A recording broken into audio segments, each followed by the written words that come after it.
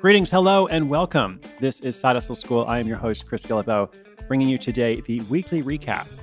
Episode 414, looking back on this week, I want to talk a bit about profit margins. In the episode a couple of days ago about the guy who does artificial flowers for weddings, I mentioned that once he acquires his inventory, he essentially has a 100% profit margin, at least compared to a traditional florist who has to actually go out and acquire these flowers over and over on a recurring basis. Now, I want to delve into that a bit more just to talk about this question, what kind of profit margin should you have? Now, of course, the answer is it depends, but I think there's still some lessons you can take as you plan your next project. And speaking of next projects, I hope you're working on one. I hope you have a hustle. I hope you have an idea at least. Or if not, if you're new to our community, I hope we can help you get an idea. Every day on the show, I'm telling a different true story of someone who uses this process to create an income-generating project for themselves. Now, increasingly, our stories are coming from listeners, which I think is fantastic. Of course, we have lots of folks from outside the community too. I think it's good to feature both groups. And before I talk more about profit margins, I actually want to introduce you to a couple of people who have been part of Side Hustle Society. And I introduced this program about 6 weeks ago. It was something that all throughout 2017, people were asking for, a means to connect with other listeners, other people who are starting side hustles, just to kind of share common struggles and challenges and to celebrate successes, and to get feedback and advice and opinions from people. Well, it took me a whole year, but I wanted to make sure it was absolutely right. So we just debuted it last month. We opened it for a week and then closed it. And pretty soon, I think in just about 9 days from now, for those who are listening in real time, somewhere around February 27th, I believe, we're actually going to open that again. And if you didn't join the first time, I'd love for you to be part of it this time. But for now, let me just actually introduce you to a few people who are part of it. We've had this online group, which is private. It's members only. And people can go and post their introduction of like who they are, what they're working on, what their idea is, if they have a website already. We've had a couple hundred introductions so far, people sharing all kinds of things. So I actually went to some of them and said, hey, would you mind doing a little audio clip for me just so other people can hear what you're working on? So here is a brief selection, and I'll come back and share more afterwards.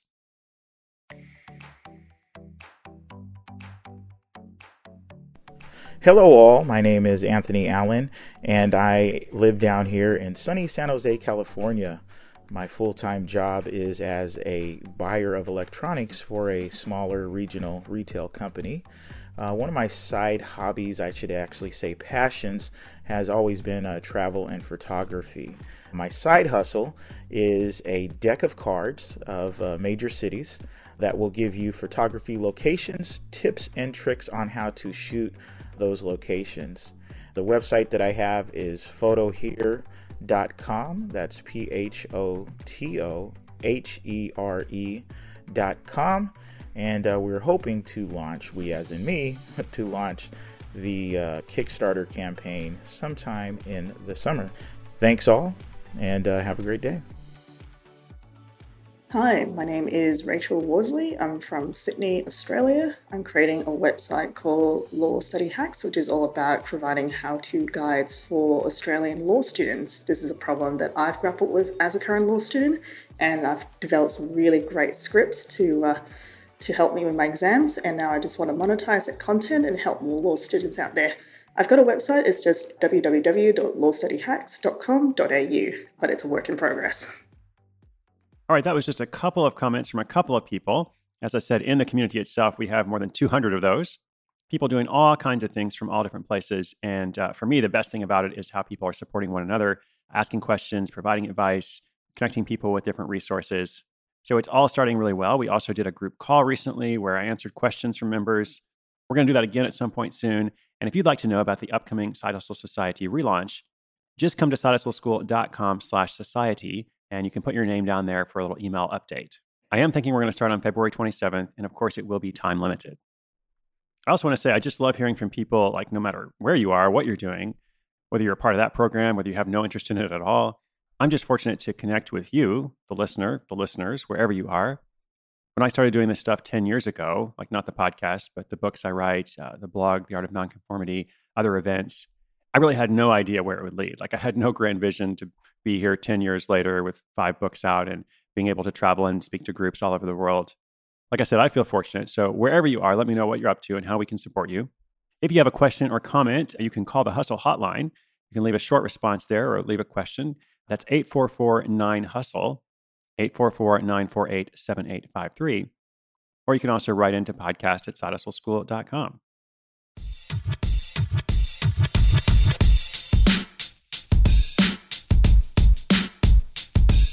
All right, so let's look back a bit at a couple things from this week.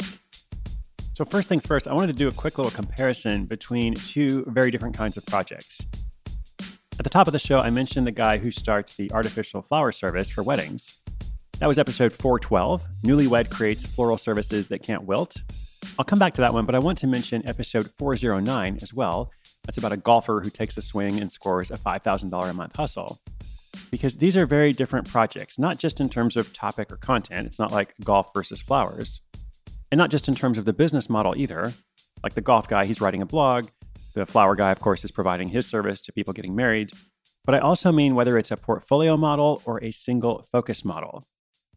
Okay, so I don't know if I've used those terms before, so let me just define it a little bit. When I say portfolio model, I mean the golf guy. He starts a blog. He starts like writing all this content because he felt that most golf instruction online was being compiled by people who had some kind of an agenda.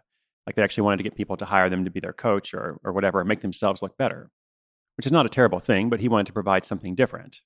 So he starts with a blog and he learns to monetize that a few different ways. He gets people coming to the site and then clicking links. So he's getting this advertising or affiliate revenue. Then he writes an ebook, I believe. I think he writes a second one. And then he creates a membership site, which I think actually contributed quite a bit to his overall income. He's also thinking about having relationships with vendors and golf courses, for an additional revenue source. So all this together, this is a portfolio model. Like he has built this asset, which is this golf site, and he's earning money from it from a few different ways. It's not like he only wants to do the ebook or only have the advertiser income. I think actually one of his primary goals is to diversify, like to increase his income, but also to diversify. Whereas the single focus model, episode 412, about this guy doing the floral services, well, he just has that one service. Like obviously there's some different prices to it, depending on how much you want to pay for your wedding, what kind of complexity you want in the world of artificial flowers. But basically it's one service. He doesn't have a blog, he doesn't have an ebook, he doesn't have a membership site, and so on. Now, the reason I want to make this comparison is you might think that I'm going to say, oh, the portfolio model is so much better. And whatever it is you're doing, you should pursue that model. Well, the thing is, there are a lot of good things to that model.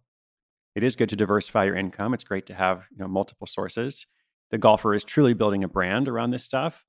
So for certain projects, it actually makes a lot of sense. But I don't think it makes sense 100% of the time for everyone and for every project. I think actually in some ways, a single focus project, a single focus thing where you're like, I've got one thing, got one product, got one service, that's all I do. In some ways, that can actually be more effective and less confusing for potential customers. Especially when you're first getting started, sometimes thinking about a whole portfolio can be overwhelming. But thinking about a single service, a single product, well, that might be more manageable. And also often, like in these stories, like with the golfer, he didn't start with a portfolio model. He started with a single focus. His first focus was to provide a better blog with golf tips from real golfers. That then led to his first revenue model, which then led to his second, his third, and so on. So when you think about your project, think about that question. Do you want to build a portfolio model, or do you want to work with a single focus model? Or are you not sure yet? And that's fine too. Just something to get you thinking.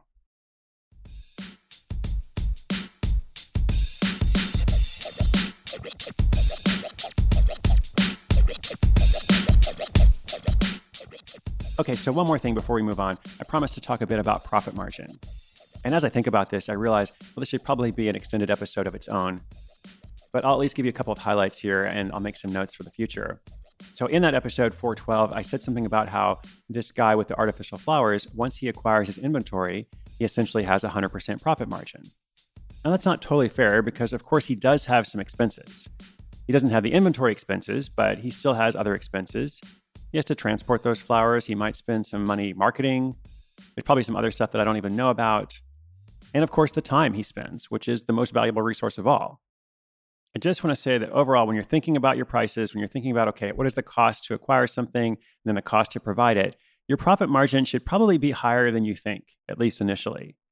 And it's not because you're greedy, it's because there are things you haven't thought of. And some things may take longer than you expect. And if you end up having a higher profit margin, then you have more cushion, you can make more mistakes. Not to say that you're going to make mistakes, but most people do. And if the project takes off, it just means you'll have more capital coming in that you can then use to reinvest in the business, or of course, just keep for yourself. So don't forget that your time is valuable and your profit margin should probably be higher than you think. And what kind of margin you should specifically aim for really depends a lot on the business. It also depends on the price of what you're selling. So let's do another comparison, and I'll make this one really simple. Let's talk about reselling physical items.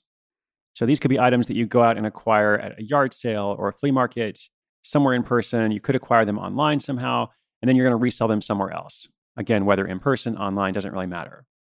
The traditional rule in retail is that everything is marked up 100%. So in the publishing world, for example, bookstores pay 50% of list price for their books from the publisher. And then they resell them at the list price, which is, again, twice as much as what they paid.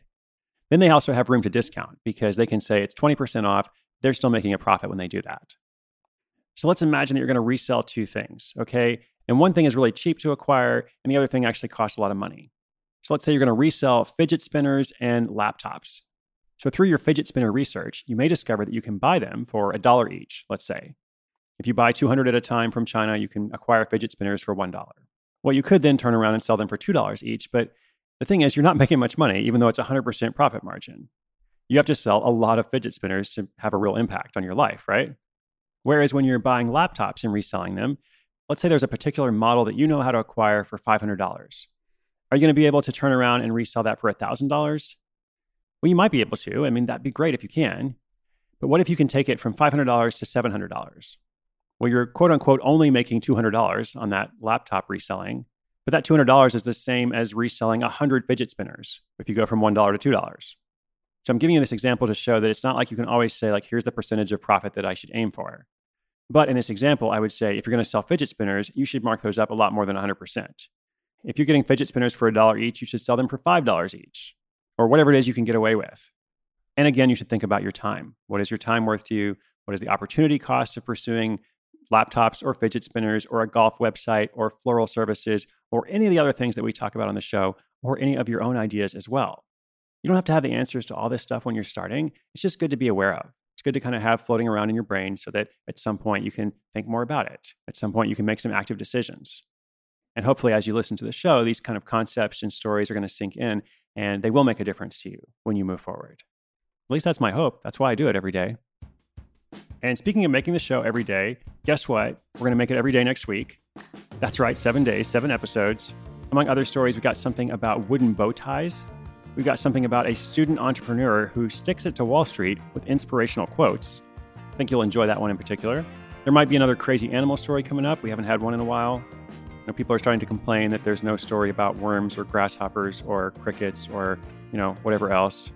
Saddles for pet chickens. If you're new, all these things actually have been featured on the show before. True story. So we'll see if we can get back to that soon. And as we wind down the recap, I just want to say thank you to everybody who makes this possible. I'm going to start with you. Once again, the listener, you're the reason I make this show. If you make this part of your routine, listening every day for just 10 minutes, I too commit to supporting you in your quest to create your side hustle, which is really all about creating freedom for your life. Like if you don't want to call it a side hustle, call it something else. Call it your freedom plan. Call it your independence plan. Even if you love your job and have no plans to leave, this is something that you need for yourself. Now, in addition to you and in addition to me, I'm not the only person who makes this happen. We actually have a team of people dispersed around the world working on various parts of Side Hustle School. Our production team is led by AC Valdez in Washington, D.C. We've got Sarah Barrett working in Mexico City.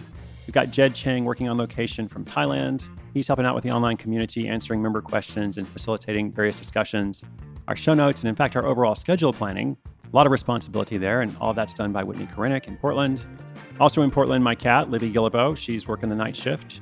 Currently in charge of doing some bookkeeping for my taxes coming up because, man, that's just stressful. Side Hustle School is part of the Onward project that was started by a good friend of mine, a mentor, somebody who's helped me a lot over the years, somebody I look to for leadership. Her name is Gretchen Rubin. She has a very popular podcast called Happier. Be sure you check that out if you have not done so already. And we have lots of Happier listeners already. I am happy to have you. If you are enjoying the show, do me a favor, tell your friends about it, show them how to subscribe. Leave a quick little rating or review for us in Apple Podcasts or wherever you listen to podcasts. Only if you enjoy it, only if you have time. I know you're busy out there. I want to respect your time. I want to make sure that each week we're bringing you something that's valuable to you. And that's my goal. That's my focus every day as we kind of move along through the year and prepare for much more to come. Inspiration is good, but action is even better. So I look forward to hearing about what action you're taking. These short episodes every day are an investment in yourself. Those episodes go online at 6:01 a.m. Eastern Time every day. And I hope you'll join me for them. I'm Chris Gillibo for Side Hustle School.